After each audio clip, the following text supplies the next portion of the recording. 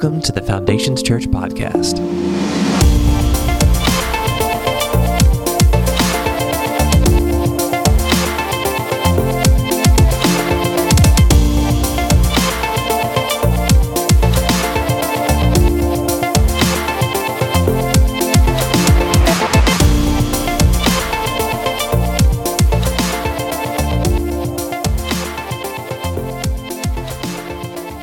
Welcome to our series, Friday Night Lights. I want to thank Coach Riggs and Coach Blankenship both for letting us come and ask them questions and just helping us with this series and letting us get on their field to record some of the games and some footage. They were fantastic to be so willing to help us. Next week, we are going to be talking about this. What do you do? How do you come back from a game you know you should have won, Texas?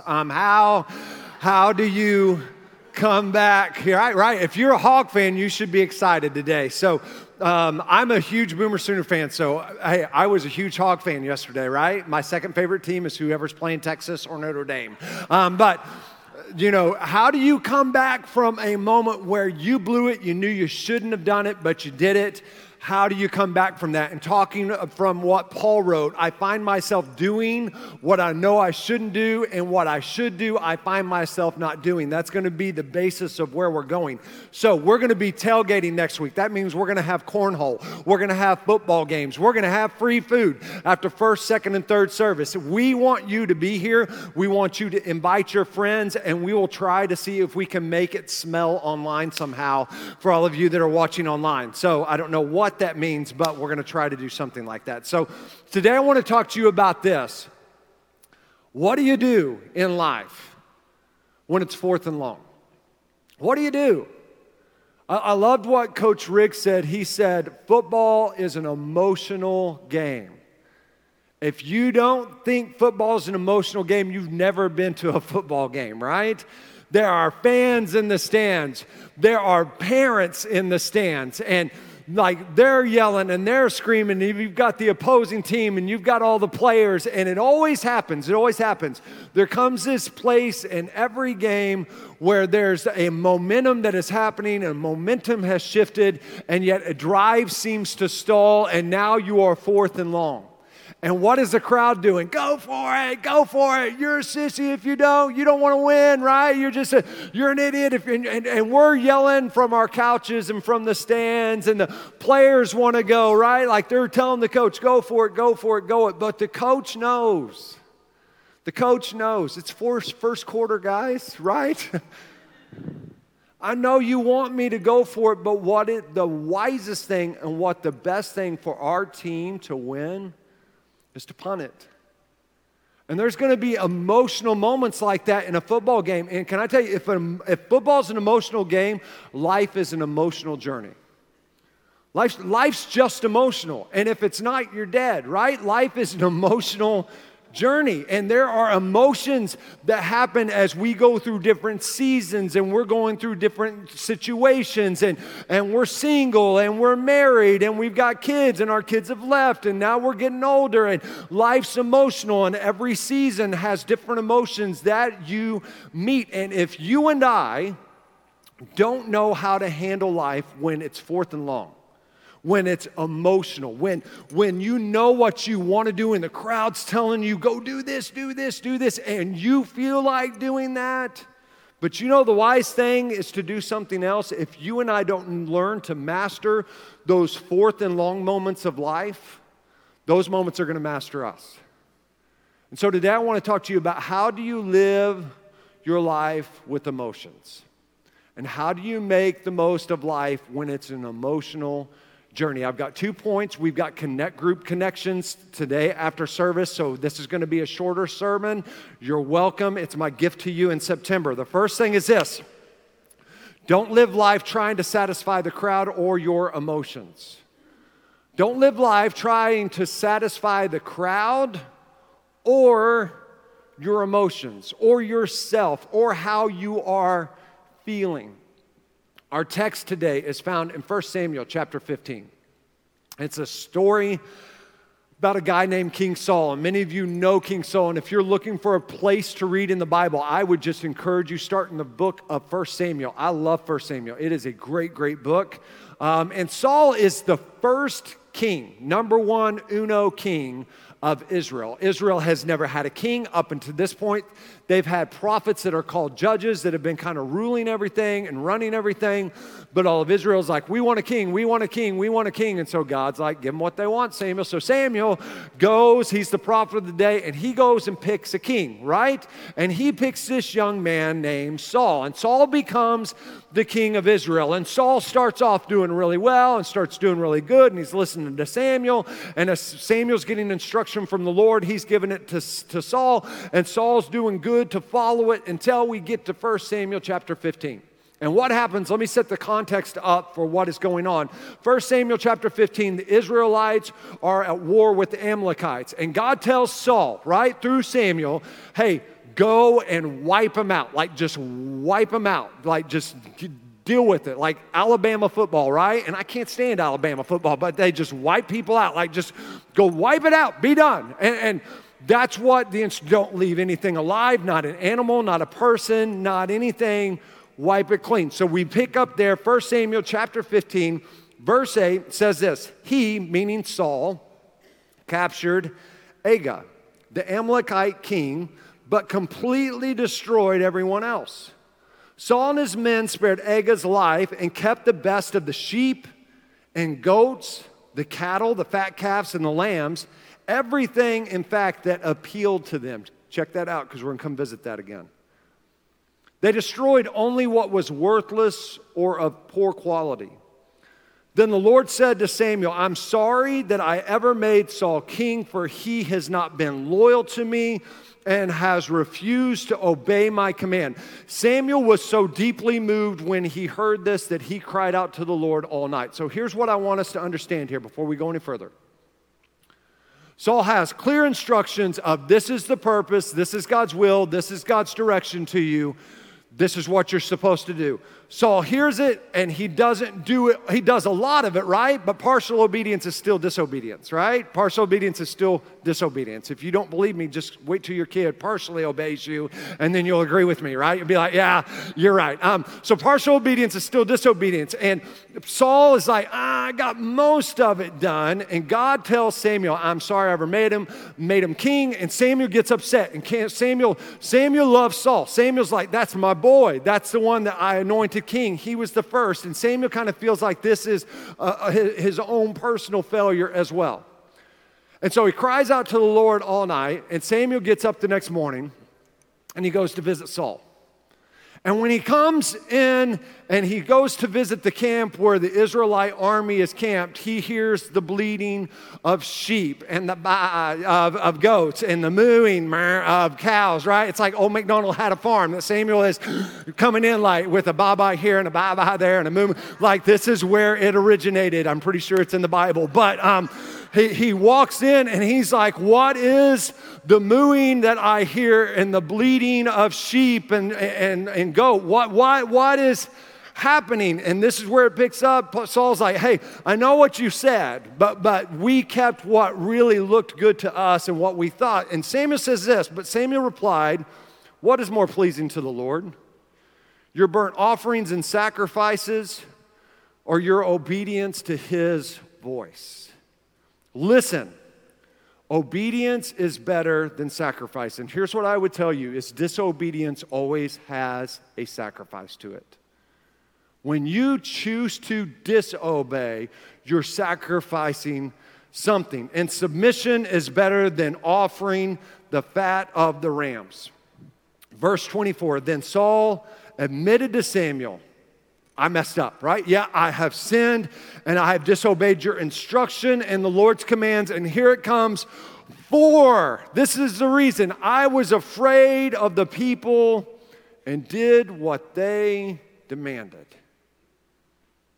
I was freaked out. I kept what looked good to me in the heat of the moment, and I was afraid that I was going to make others mad.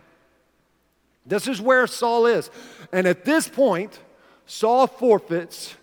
He gives up. He disqualifies himself for what his purpose and what his destiny should have been. And it wasn't just that it affected him, it affected his kid's life and his grandkids' life. If you don't believe me, just go in and read your Bible.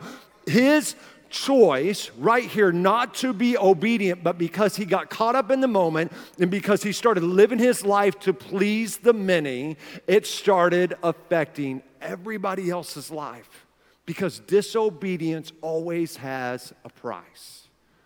We live in a society where we used to always say this: well, you can't make everyone happy, right? You can't make everyone happy. It's just not going to happen, Justin. You're not going to make everyone happy. Somebody's going to get mad. I would change that from the last 2 years of where we've been. I would say this: you can't make anybody happy now, right?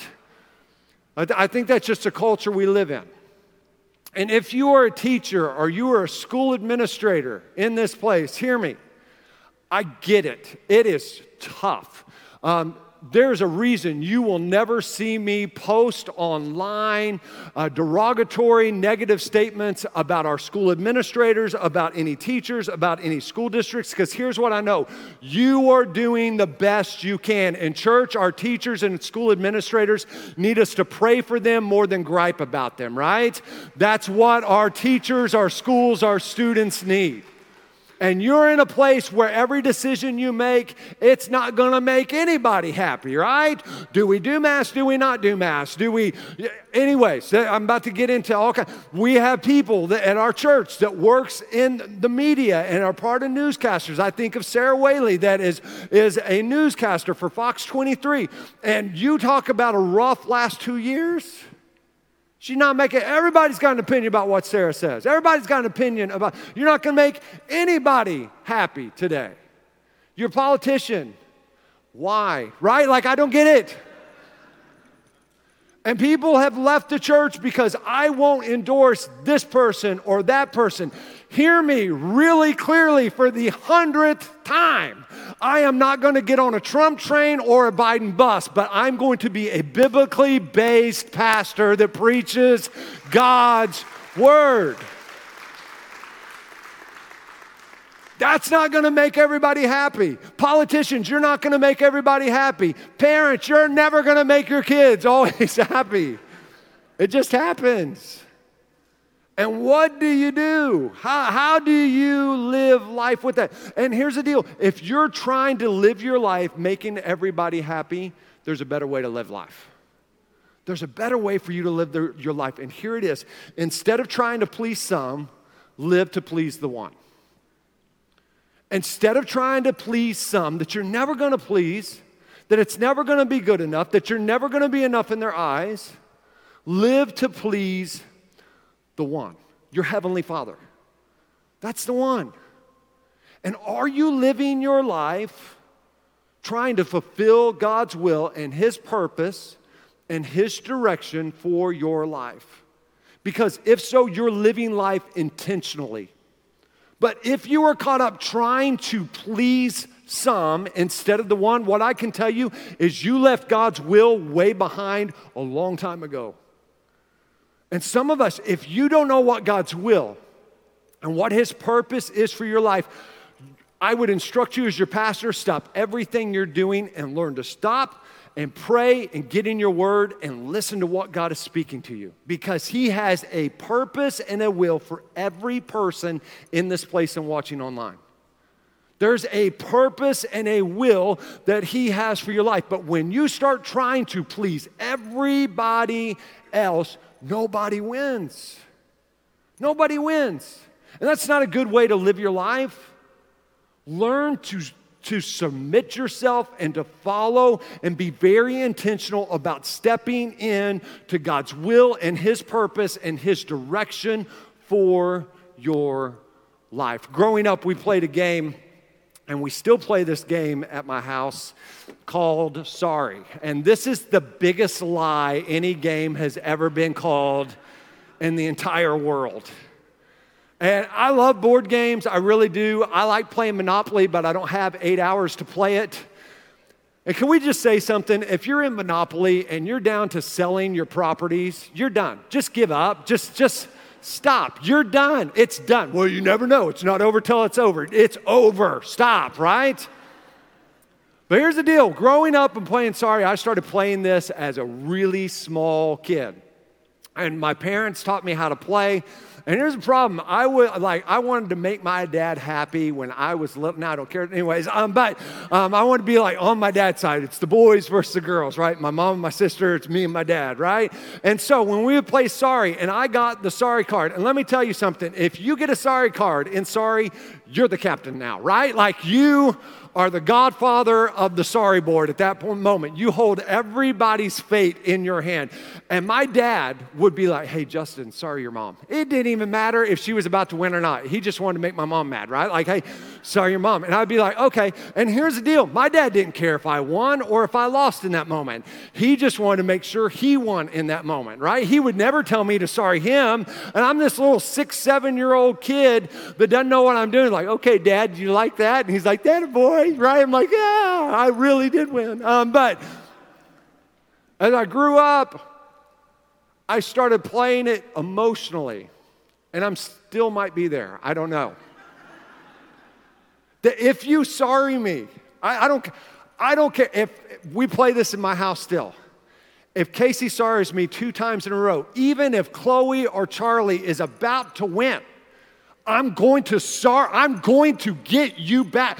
I don't care, right? I don't care. That's a whole nother message about forgiveness that I'm not there yet, but I'm coming. Why? Because I'm playing it emotionally. Because you did this, I'm going to do this. I am not nice when I play board games. In fact, when I was a little kid, if I lost enough in a row, I would pick up the board and I would fling it across the living room and scream at everybody and be like, I hate you, right? I was like the Grinch that stole Christmas, and I'm just like, and cards are everywhere and pieces, and my dad's like, pick it up now or I'm going to beat your butt, right? And I'm like, go ahead, I don't care. What is life right now, right? I can't even win it, sorry.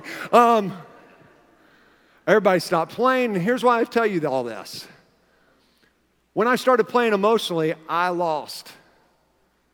It wasn't the wise and best way to play the game. And when you live life emotionally, you lose every time. You lose every time. And here's what I would tell you. Learn to be intentional over emotional. Learn to be intentional about your words, about your actions. Learn to be thoughtful about your words, about your actions, about your interactions, about your responses. Some of us, we're reacting instead of responding to people, and there's a big difference. You're chunking the board across relationships, losing your mind, and you know this. Just as nobody won and everybody stopped playing when I got emotional and lost it, nobody wins when you start going through life emotional instead of intentional. And some of us, we have sabotaged our life. We have ruined relationships because we've been emotional instead of intentional. Some of us say, well, I have a temper problem. I kind of maybe relate to that with sorry. You know, no, you don't have a temper problem. You have an emotional problem. That's what it is. Well, you know, I get caught up in the moment, right? I kind of get caught up in the emotions of the moment, and you do things you know you shouldn't do. There's a better way for you to live. Don't live your life doing what appeals to you, just like Saul with keeping the sheep and the goats and the cows. He knew what he was commanded to do. He knew what God's will was, but he did what appealed to him in the moment. And some of you, you're doing the same thing, and you're sacrificing the significance and the purpose that God has for your life because you're just doing and you're being and you're becoming who and doing what you feel like being and doing. And God's saying, no. There's a better way to live your life, and that way is intentional over emotional. Emotions are going to be part of the journey. You know, I say this all the time. Emotions are great companions, but horrible, horrible leaders. And the moment you start letting them lead your life is the moment you're living life in a foolish way that you will never fulfill the full purpose and intention God has for your life because you are following your emotions more than your Savior. Man, play to live your life for the audience of one. The second thing I would tell you is this. Stop trying to prove yourself and learn to fight yourself. Stop trying to prove yourself and learn to fight yourself. I loved what Coach Riggs said. He said, sometimes when it's fourth and long, if I start trying to go for it, I'm trying to prove I'm good enough, that we're good enough. I'm trying to prove that we can. And when I started reading about this story of Saul, I used to just think, oh, he just got caught up in the moment and also just got caught up trying to impress others. But when you dig in deeper to the story, you realize Saul was actually trying to prove to himself that he was good enough. It says this in 1 Samuel chapter 15, verse 17, and Samuel told him, although you may think little of yourself, are you not the leader of the tribes of Israel? The Lord has anointed you king of Israel. Can I tell you, position doesn't bring significance, and this is the biggest story of it, biggest example of it right here. Just because you have position and title doesn't mean that you've stepped into who God has called you to be. And that's what's saying. Just because you think too little of you. Saul thought too little of himself. In fact, it says this in 1 Samuel chapter 9, verse 21. When Samuel is telling Saul for the first time, hey, you're getting ready to be king. You're getting ready to be the first king of all of Israel. You're the man. Boom. This is Saul's reply to Samuel. Saul replied, but I'm only from the tribe of Benjamin, the smallest tribe in Israel. And my family is the least important of all the families of that tribe. Why are you talking like this to me? You see what's going on? Where he came from, all of a sudden started to be a hindrance for who Saul became. Man, Coach Blankenship said this, I don't hear the crowd as much as I'm fighting myself. And I think what Saul was doing was he thought too little of himself and he never learned to fight himself. And some of us, if we were going to be really honest, the hardest person for us to lead, it's not our spouse, it's not our employees, it's not our kids. The hardest person you will ever have to lead is yourself. And some of us, we think too little of ourselves because of where we've come from. And when that happens, we think, well, I'm going to show that I'm good enough, right? I'm going to go out and I'm going to show people that I am talented enough. And I'm going to prove all the doubters wrong because of where I came from. And you are 45 years old, you're 60 years old, and you're still trying to prove you are successful enough. Why? Because it's not about all the other voices you're hearing, it's the voice playing in your own head.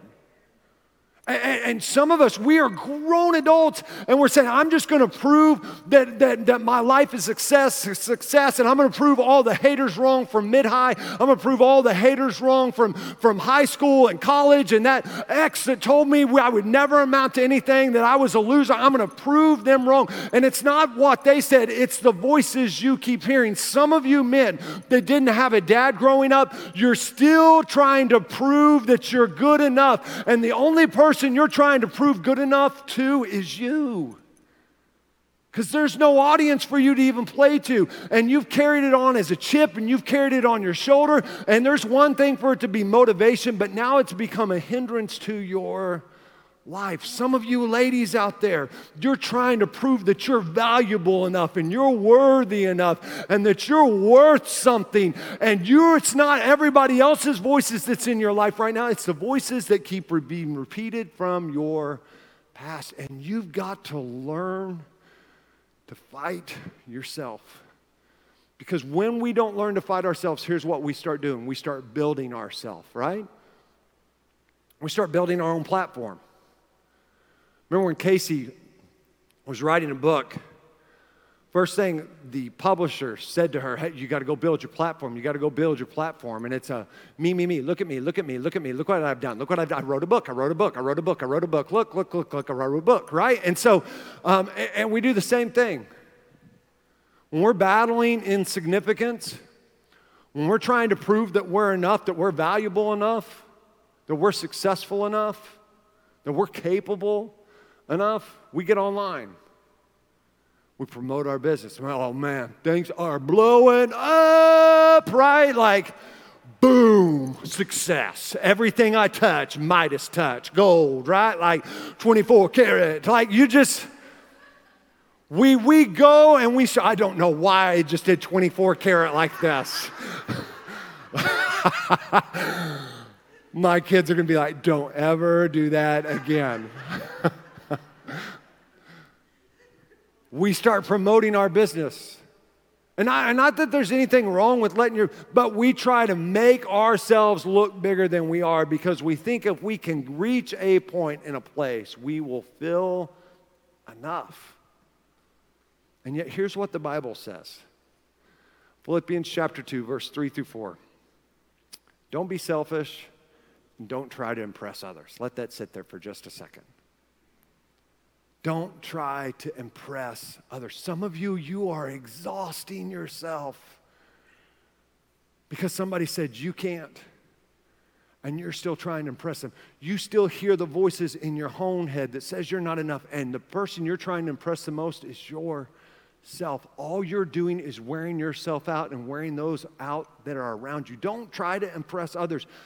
Be humble. Thinking of others as better than yourself. Don't look out only for your own interest, but take an interest in others too. 1 Peter chapter 4. But all of you, leaders and followers alike, are to be down to earth with each other, for God has had it with the proud, but he takes delight in just plain people. Be content with who you are. And don't put on airs. Don't puff yourself up. God's strong hand is on you, and he'll promote you at the right time. Matthew chapter 5, you're blessed when you're content with just who you are. No more, no less. That's the moment you find yourselves proud owners of everything that can't be bought. And this is what God is saying to you. And here's the problem is that a lot of us, we've just been listening to the wrong voice. I'll close with this. There's an interesting dynamic that happens every Friday night. Every Friday night, when the football player is out there, the quarterback is getting plays from the offensive coordinator. And there are thousands of people, especially when it's 4th and long, telling that quarterback what he should do. I'm sure there are different emotions and different things that quarterback wants to do when it's 4th and long. And yet that quarterback's one sole job is to keep locking eyes with the offensive coordinator, or to go run over to the offensive coordinator, or to look at who's calling in the plays from the offensive coordinator, because he's giving direction. He's telling that quarterback what the best thing is for the team and for his life, if he still wants to be the quarterback, is for him to listen and to follow instructions. Why? Because that's what's going to help them win the most. And hear me, some of you've just been listening to the wrong voices. You've gotten distracted. You're listening to your own voice. And here's what I would encourage you. Lock eyes with Jesus again. Because he knows what's best for you. And he knows how to live this life, not in an emotional way, but that brings out the best of your life and helps you fulfill the purpose God has for your life, and to let you live your life intentionally instead of emotionally, and not trying to prove yourself and not trying to prove everybody else wrong, but just trying to prove how great he is. Who you listening to? Who you locking eyes with?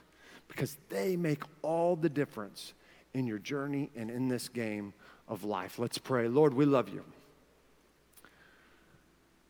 And I thank you for today, and I thank you for your patience with us, God, because you are truly patient with us. And so, God, I pray today that we wouldn't put on airs, that we wouldn't pretend that we don't struggle with this. But Lord, if we're at this place where we're struggling, Lord, some of us, we're still trying to prove ourselves, that some of us, maybe we're here. We're trying to make everybody else happy, but in the midst of that, we've lost the purpose of being obedient to what you've commanded us to do. Lord, I pray that you would help us. I pray, Lord, that we would lock eyes with you and we would focus in on what you are calling us to do, and not what everyone else wants us to do, and not what we think will finally make us measure up. but that we wouldn't put on airs. We wouldn't try to impress others. But instead of trying to please everyone else, and instead of following the emotions of the moment, we would follow you, that your kingdom would come and that your will would be done. Not just in the church in general, not just in the world in general, but in our life specifically. That your will would be, and we wouldn't just get close to it. That we wouldn't just obey some of it, but that we would obey your full plan and your full purpose for us, because you know what's best for us. And when we think we know what's best for us, man, we're being fools. That's a foolish, foolish way for us to live. So Lord, don't let us lean into our own understanding, but let us surrender everything to you, and let us be willing to be obedient and follow where you are leading us and calling us to go. It's in Jesus' name I pray, with heads bowed and eyes closed today. If you're here and you say, Justin, I'm here, and I don't know Jesus Christ as my Lord and Savior, we want to give you a chance to change that. Today, if you're here and you say, man, I'm just not where I should be in my relationship with Him, I'm going to count to 3, and all I want you to do, whether it's your first time or whether it's you recommitting your life to Him, I want you to raise your hand, and we're going to lead you in a prayer that will change your life. If you're at home watching online, the same thing goes for you. Jesus can meet you right where you're at. 1, 2, 3. Is there anyone here today? You say, Justin, that's me. Yep. Is there anyone else? You join these 2 individuals that have raised their, Is there anyone else? You join these 3 hands that are lifted today and say, Justin, there's a change that needs to happen. Man, this is your 4th and long moment. And it's not about you being good enough. It's about you being forgiven enough. And if you're here today and you say, Justin, that is me today, you join these 3 hands before we go any further in service today that just say, Justin, that's me. And where I'm at isn't where I should be. Is there anyone else before we go any further? You join these 3 hands that are lifted. I see one other. Is there anyone else? You join these 4 hands today that are lifted. Anyone else? If you raise your hand, if you please repeat this prayer after me and mean it from your heart. Jesus, I come before you today, and I confess that I have sinned, that I've messed up, but I ask for your forgiveness. God, I turn away from the life that I was living. I repent of it, and I turn to you. I ask that your grace and love would enter my life. I grab hold of the life you have for me. Jesus, I confess you to be the Lord and Savior of my life. I'm going to live for you the rest of my days. It's in Jesus' name I pray. Amen. Thanks so much for listening to our podcast. If you have any questions, are in need of prayer, or would like to join a Connect group, feel free to email me at nicole@foundationschurch.tv.